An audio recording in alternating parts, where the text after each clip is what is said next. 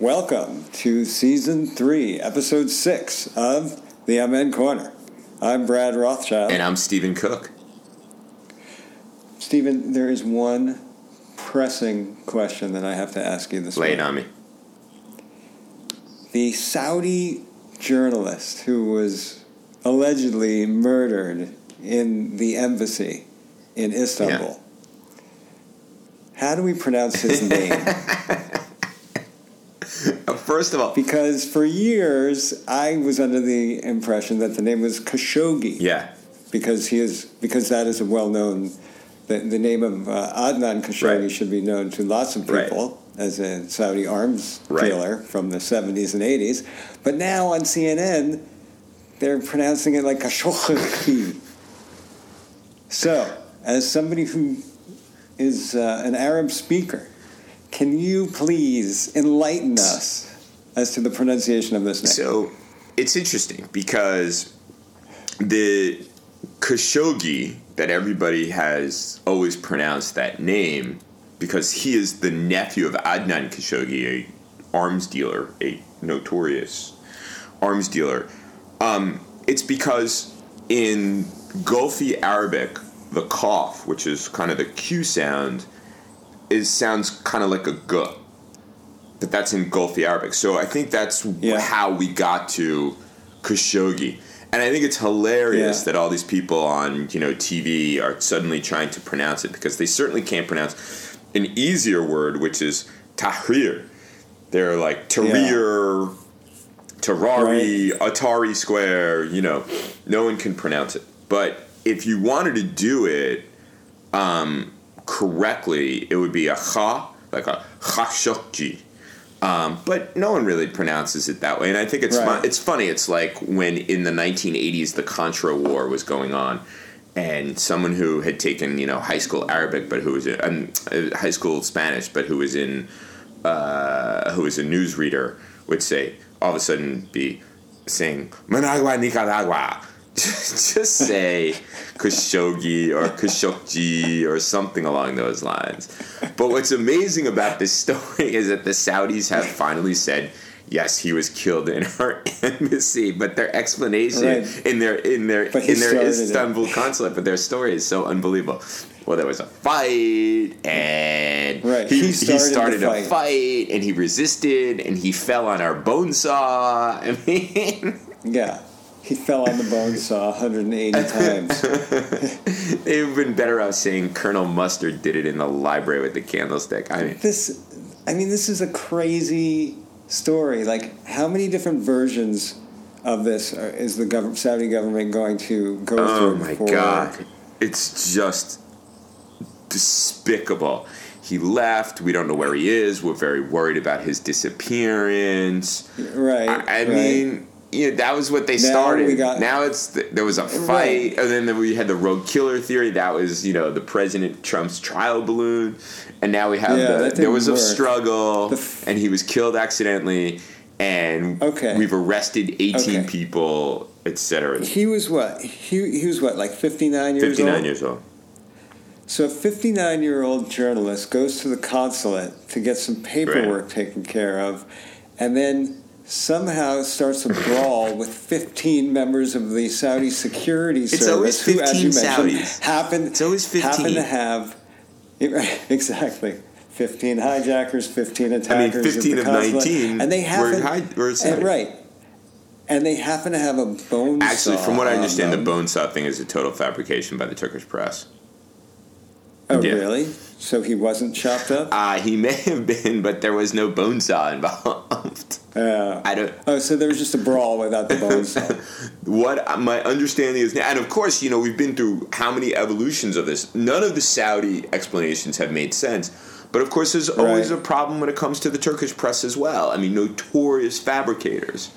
So So who? I think. I mean, you and I have talked about this. It's like, okay, the Turkish press, as you just said, are notorious fabricators. The Saudis are not exactly truth tellers either.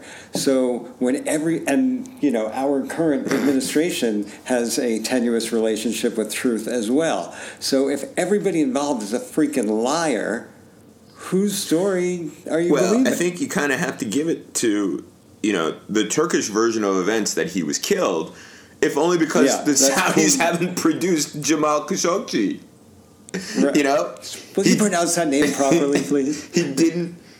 There's no videotape of him leaving. There is video evidence of him going in, but no we video see that going of him leaving. There's no doner kebab sales, shop say, oh yeah, he came in on his way out. There's no video footage of him from the airport. There's nothing.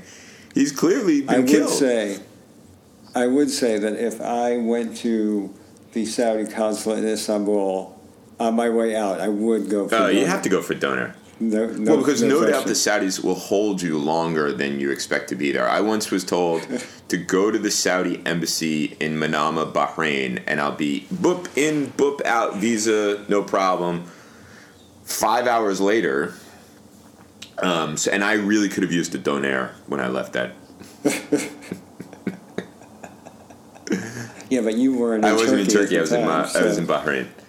But they kept me for 5 hours. Wondering where the nearest. They kicked me out for lunch, but then I had to come back and wait. They kicked you out so they could have lunch. Right. It's not about your lunch. 5 hours. They didn't care. I missed my flight. It was terrible. I had to hire a driver to take me to Riyadh. I mean, it was a harrowing experience. But no, I was not killed. That pales in comparison to what happened to poor Jamal Khashoggi. Security forces. Well, I didn't start a fight. I didn't start a fight with anybody. So you were smarter than Khashoggi. Oh my! He could never start a fight in the consulate. Oh my God! I can't believe we're laughing about it, but it's so absurd. We shouldn't be. We shouldn't be laughing about this. But there is something about this story. There are so many horrible things, but there's one thing that I feel like there aren't enough people who are questioning this. So of course, our president, your president, my president, somebody's president, I don't know, says, well, that's credible. We can't jeopardize. It's credible, but more importantly, we can't jeopardize the arms deal with them because we sell a lot of arms to this government, to the Saudi government, and we don't want to damage that. So here's the thing that I feel like not enough people are asking. Why are we selling billions of dollars in arms to this horrible country? And if the answer is because if we don't, somebody else will, that's not good enough. That's just not good enough. So a couple of things on this. One, the $110 billion arms deal that the president has cited was actually something that the Obama administration negotiated. Doesn't mean it's good. I'm just saying.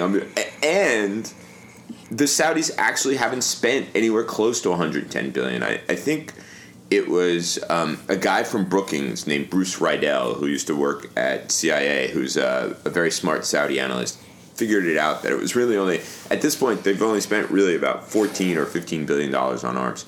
But still, the argument is that if we don't, someone else will. It's that, Raytheon and Lockheed Martin and Boeing, this is what keeps people employed in important states like Texas and whatever. So that's, I think, the argument that the president is making. And it's hilarious. He said, well, it's a very credible first step. They've announced an investigation and no need to suspend arms sales to Saudi Arabia. So let's be clear then. Let us be clear. As long as... That was very Obama-like. We're talking about America... As long as we're talking about... let's be clear. As long as we're talking about American jobs, it's irrelevant what the money is going for. Apparently. I mean, have we lost... I'm asking a rhetorical question because I know the answer. Have we lost our moral compass completely? Well, think about this. We provide support to the Saudis in Yemen. We...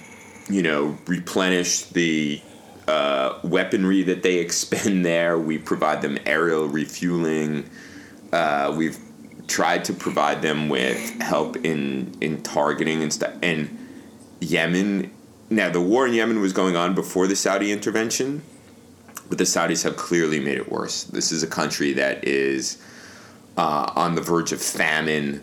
I think the World Health Organization said they fear 1 million cases or more of cholera. This is one of the wealthiest countries in the region, bombing indiscriminately the poorest country in the region. And the Saudis, I remember being in Saudi Arabia not long after their intervention began, and they said, well, we're fighting for the free world in Yemen.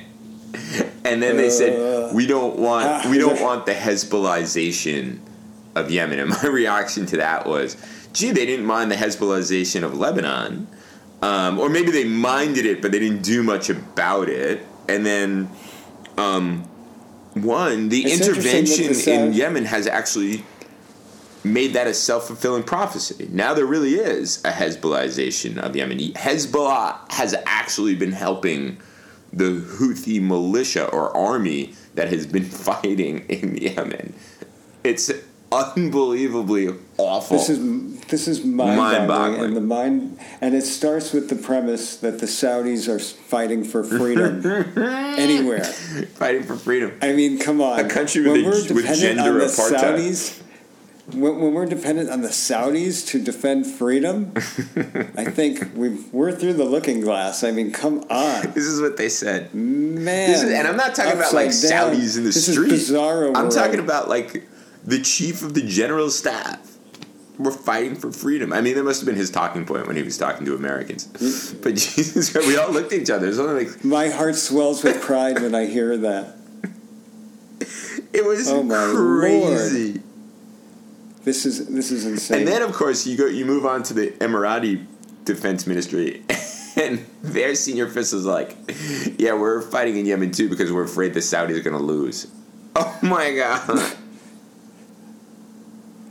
This is insanity. Totally. How does Iran fare in this whole deal? Well, this was the thing, the Saudis, the Emiratis, and their supporters have said, this is the Iranians are deeply involved in this militia, and this militia is a Shia militia. Actually, they are the Houthis. Now, the Houthis are named after a guy, and Hussein al-Houthi, who had this kind of crazy worldview. He was a 9/11 truther. He said the Americans and Zionists pulled it off to justify the invasion of Muslim lands. And when you listen to them, it's like a hodgepodge of stuff from like the Islamic State and stuff that Hezbollah would say. Now they're Shia.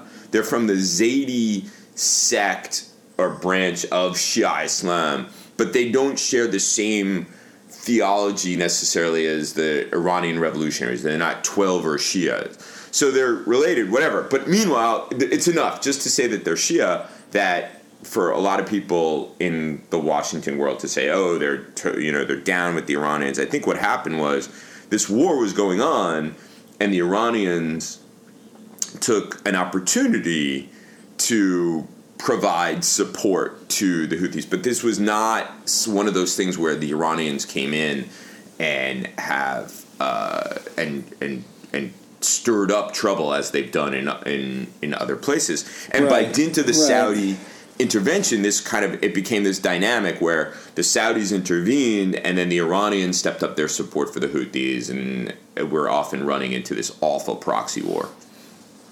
So I think it's safe to say that these are not your bubbies. Yeah, perfect. These are not your bubby Zadis. But in general, the macro. So, we have allied ourselves with all sorts of unsavory forces in the Middle East because we're afraid of Iran. Yeah. So when all of this shit hits the fan, doesn't this just strengthen Iran at the end of the day? Doesn't this just what? Strengthen Iran at the end of the day? Well, I think given the fact that we tend to ally ourselves with people who are crazily incompetent, or we encourage them to do stupid things. We're good at that, actually. Although the Saudis dreamed this thing up on their own and didn't really tell the United States that this is what they were going to be doing. Although the U.S. intelligence services had information about this, according to what I've read. Yeah, that of Khashoggi or of Yemen? Yeah. Oh, yeah. I think undoubtedly so. But the Yemen thing, the Saudis kind of went into a room, rewrote their defense doctrine, and said, "Hey, let's try it out on Yemen," without really saying to the United States, "Hey, we're going to do this." They had so little trust in President Obama because he was negotiating the nuclear deal with the Iranians, so they were pissed off by this. And then Obama sort of got dragged into this logistical support for Yemen because he wanted to demonstrate to them, hey, look, I've negotiated this deal, but that doesn't mean that I'm not supportive of your security needs.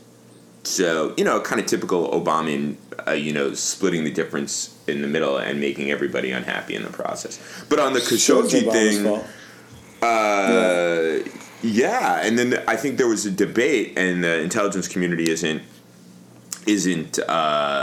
commenting on it, that they have something. It's like a duty to warn an individual if they're in imminent danger. Right. And I don't think anybody believed that they were going to kill him. I don't know. This was this craziest, strangest, most bizarre thing in the world. Yeah. Besides the Trump presidency. Of course, why did you have to say that? Why? I was having such a good time discussing this deep dive into the Middle East, and now you made me sad. I'm sorry. Because it's I was thinking about this the other day. Yeah. You know how they say that the presidency ages the office holder? Yeah. This presidency is aging the rest of us. And Trump looks pretty good.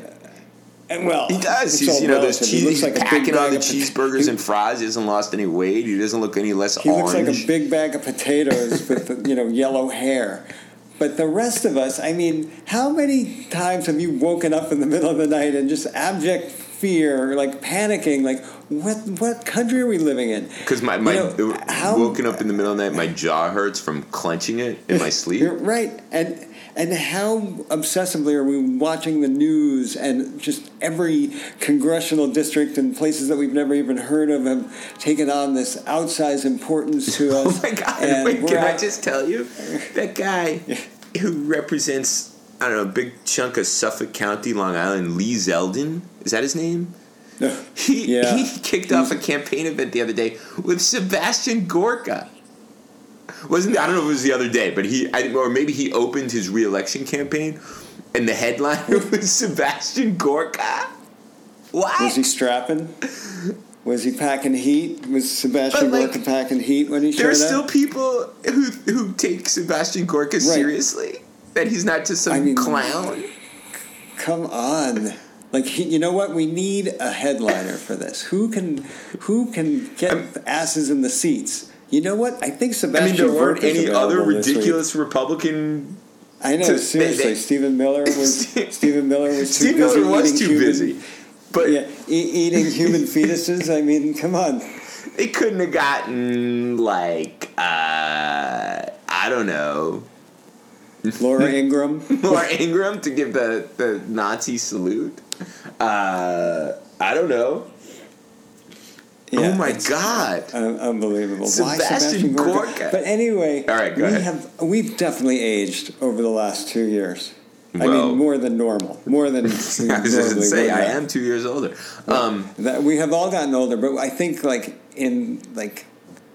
yes. The bags under my eyes tell the story. Yeah, it's more than 2 years. We've all aged like a decade in the last 2 years. No. The bags under my eyes are unbelievable. I did that interview on MSNBC, and they sent me the link, and I was like, Jesus Christ. So how much of this is natural aging, and how much of this is, oh my God? It's true. My father had these giant bags under his eyes, but I think I got my mom's side on this, and.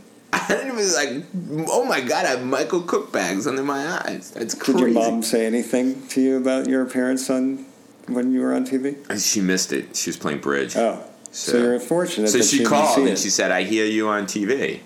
And I said, I was. I'm tired. I'm going to talk to you later. And we hung up. And that was it? She didn't comment on your appearance at all? I don't think she saw it. Whew. She's not as adept on Facebook as I think she would like to be. So wait, okay. That. So we pivoted from Yemen to Sebastian Gorka. Like Sebastian Gorka would be like, yeah, we got to support the Saudis in Yemen. Yeah. Well, of course. Plus, We don't have allies in a lot of places. We can't pick and choose our friends as well as we would like to. So, these are our murderers, and we're going to stick with them. The thing I wrote about Everybody's a murderer. The pivot I moved in my upcoming column was I moved from the whole Khashoggi death to this question of, the Washington Post asked a question in an editorial like 10 days ago. Why do we need the Saudis, or do we need the Saudis? They didn't really answer it. So I kind of went through each and everything. And I was like... And do we need the Saudis? No, we don't. Of course we don't need the Saudis. The Saudis actually... everything they've done, you can either put in under the category of unhelpful or counterproductive. It's like the Turks. We talk about these countries as, they're such important strategic allies, and then you do a fair assessment of what it is that they've done, and you're like, Jesus. But historically, though, the argument for why we needed Saudi Arabia is because we were dependent on their oil. Right. We are no longer as dependent on their oil. No. But now, apparently, we're dependent on their arms purchasing power. Actually, arms deals to the Middle East are more important to the United States than oil. But I will say an argument can be made for the continued presence of the United States in the Gulf because we have a genuine interest in a healthy global economy.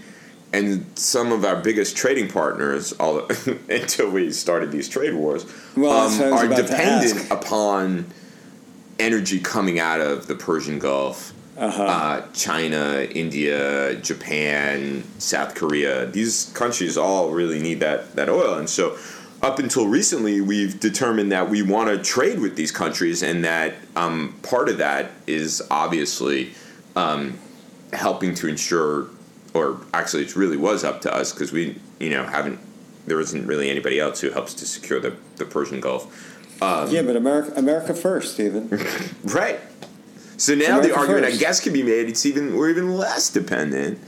And so what do we need this? What do we need the Saudis for? Because they're a market for our arms. Right now, that's the only thing we got. That's pretty much it.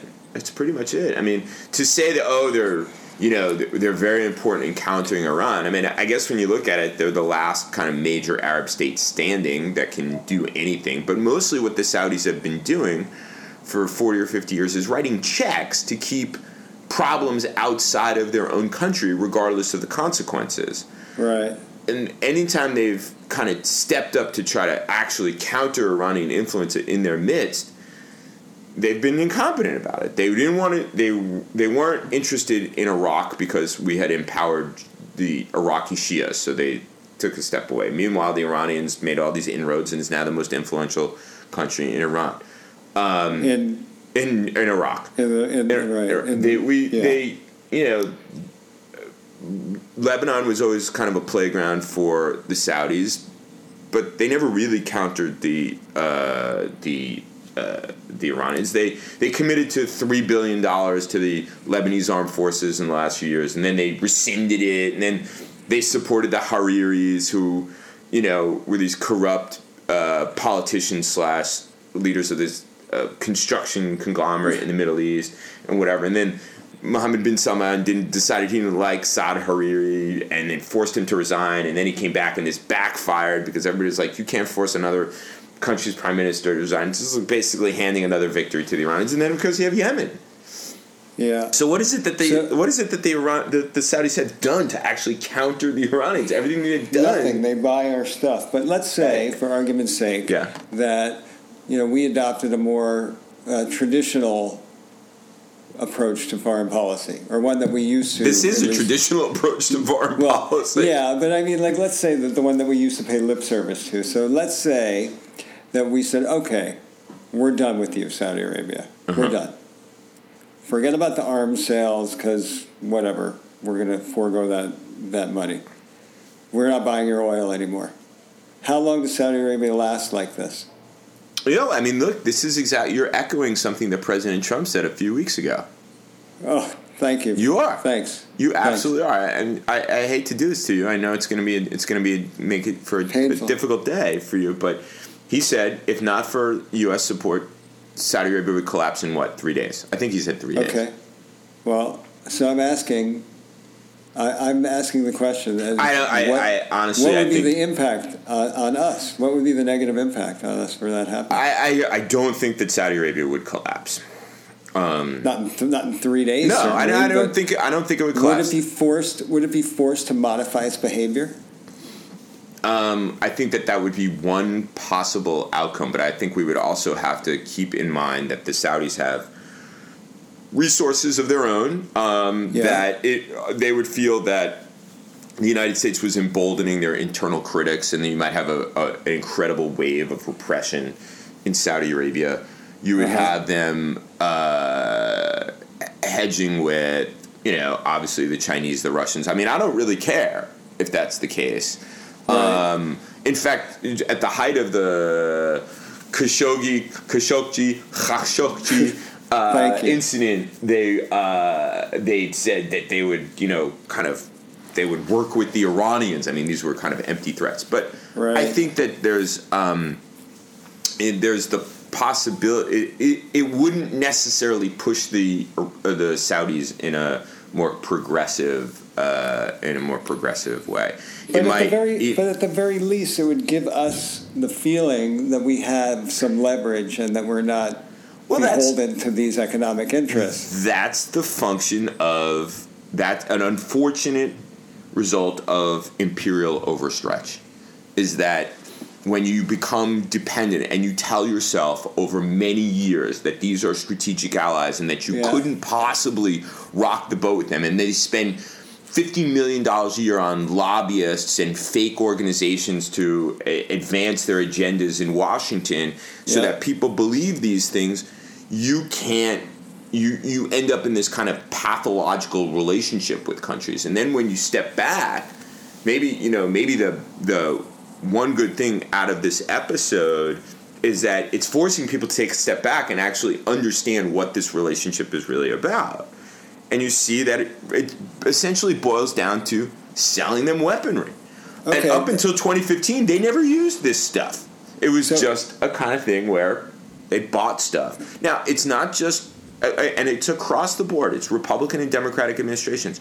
I remember when Bill Clinton went to Saudi Arabia. It wasn't arms, but he went to seal a deal where Boeing sold, a zillion airplanes to the Saudi national airline. So there always has been this kind of commercial aspect to it because, it's like, the Saudis are washing oil revenue. Okay, so let me just ask you another question then. So if we are loath to reevaluate this historical relationship or traditional relationship with our allies around the world, it doesn't seem that holds with our European allies, right? Because we seem willing to throw them under the bus for apparently no reason at all, because they've been taking advantage of us for years. Right. Look, that seems to be some sort of contradiction in there. The president likes strongmen. Yeah, we know that. So Mohammed bin Salman is he's a tough kid. He's a tough kid. I mean, he did seem to like Macron, but Macron doesn't clearly isn't a Trump guy. Right. So alliances are bad unless you're with dictators. Yes. So. I mean, that seems to be the bottom line. Let me modify that. Unless it's with dictators with whom the president has a business relationship, a private business relationship. Well, he was fist bumping with Erdogan a few days before Erdogan double-crossed him over the summer. The business ties thing, look, the Saudis, there is no Trump International in Saudi Arabia. There's no Trump golf course in Saudi Arabia. But, of course, the Trump Hotel on Columbus Circle was not making any money. And then the Saudis decided that that's where they would stay in New York, and they've been spending copious amounts of money there. By the way, I once stayed in that hotel. Yeah. It's actually pretty nice. It's nice. Yeah, but we have no idea what kind of money has been funneled to the Trump family from the Saudis. Well, we do know that, Jared Kushner's brilliant building purchase, what is it, 6-something Fifth Avenue? I think it's 666 Fifth Avenue. Is it really? No. I think so. Anyway, actually, an investment firm connected to the Qataris bailed them out on that one. And the Qataris obviously are in conflict with the Saudis over basically what's like a personal feud between cousins. So, there are those things too. You never know with the Trump family what business ties are going on and how that's motivating the president. Right, because there's no transparency. Right. Zero. I would suspect, however, that people like the Secretary of State, the Secretary of Defense, the National Security Advisor, all these guys are serious hardliners on Iran. Yeah. And the president himself is a hardliner on Iran. And they, I guess, make the argument, for better or worse, the Saudis are our strategic ally, our pillar in the region, the leader of the Sunni states, and it would be bad to let this relationship go. But we can let the relationship with France, England, and Germany go. That's okay. Those countries are not that important to us. I think the Persian Gulf is important because it's got oil, but I think Europe is a strategic interest. The stability of Europe is a strategic interest in the United States, and the president clearly doesn't see it that way. It's just bizarre to me. Clearly. Bizarre. It's bizarre. Totally bizarre. Wow, So, I think we've talked this one out today. and I wanted to talk about Lee Zeldin and Sebastian Gorkin. You made me talk about the Middle East. Sorry, what's the matter with you, man? But at the very least, we now know that we can still say Khashoggi and not feel badly about it. Khashoggi. It's Khashoggi. like all these people saying it. Like I said, it's just like Managua, Nicaragua. Just say Managua, Nicaragua. Just say Khashoggi.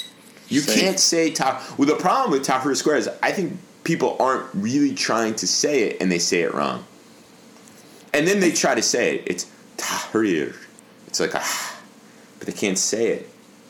So, Khashoggi. Yeah. You say Khashoggi, I say Khashoggi. I say he's dead. I say they killed him. Who was it? Someone sent me a text this week and said, MBS, Mohammed bin Bonesaw. It's like, too soon. Yeah, too soon. Too soon. Oh, all my right. God. All right. We're done. I guess we're done for this episode. All right. Well, that's Until been fun. next time, maybe we'll talk about some elections. Oh, God. Yeah, don't. Just don't. Just don't. I forgot about that for a few minutes. All right, everybody. We're out of here.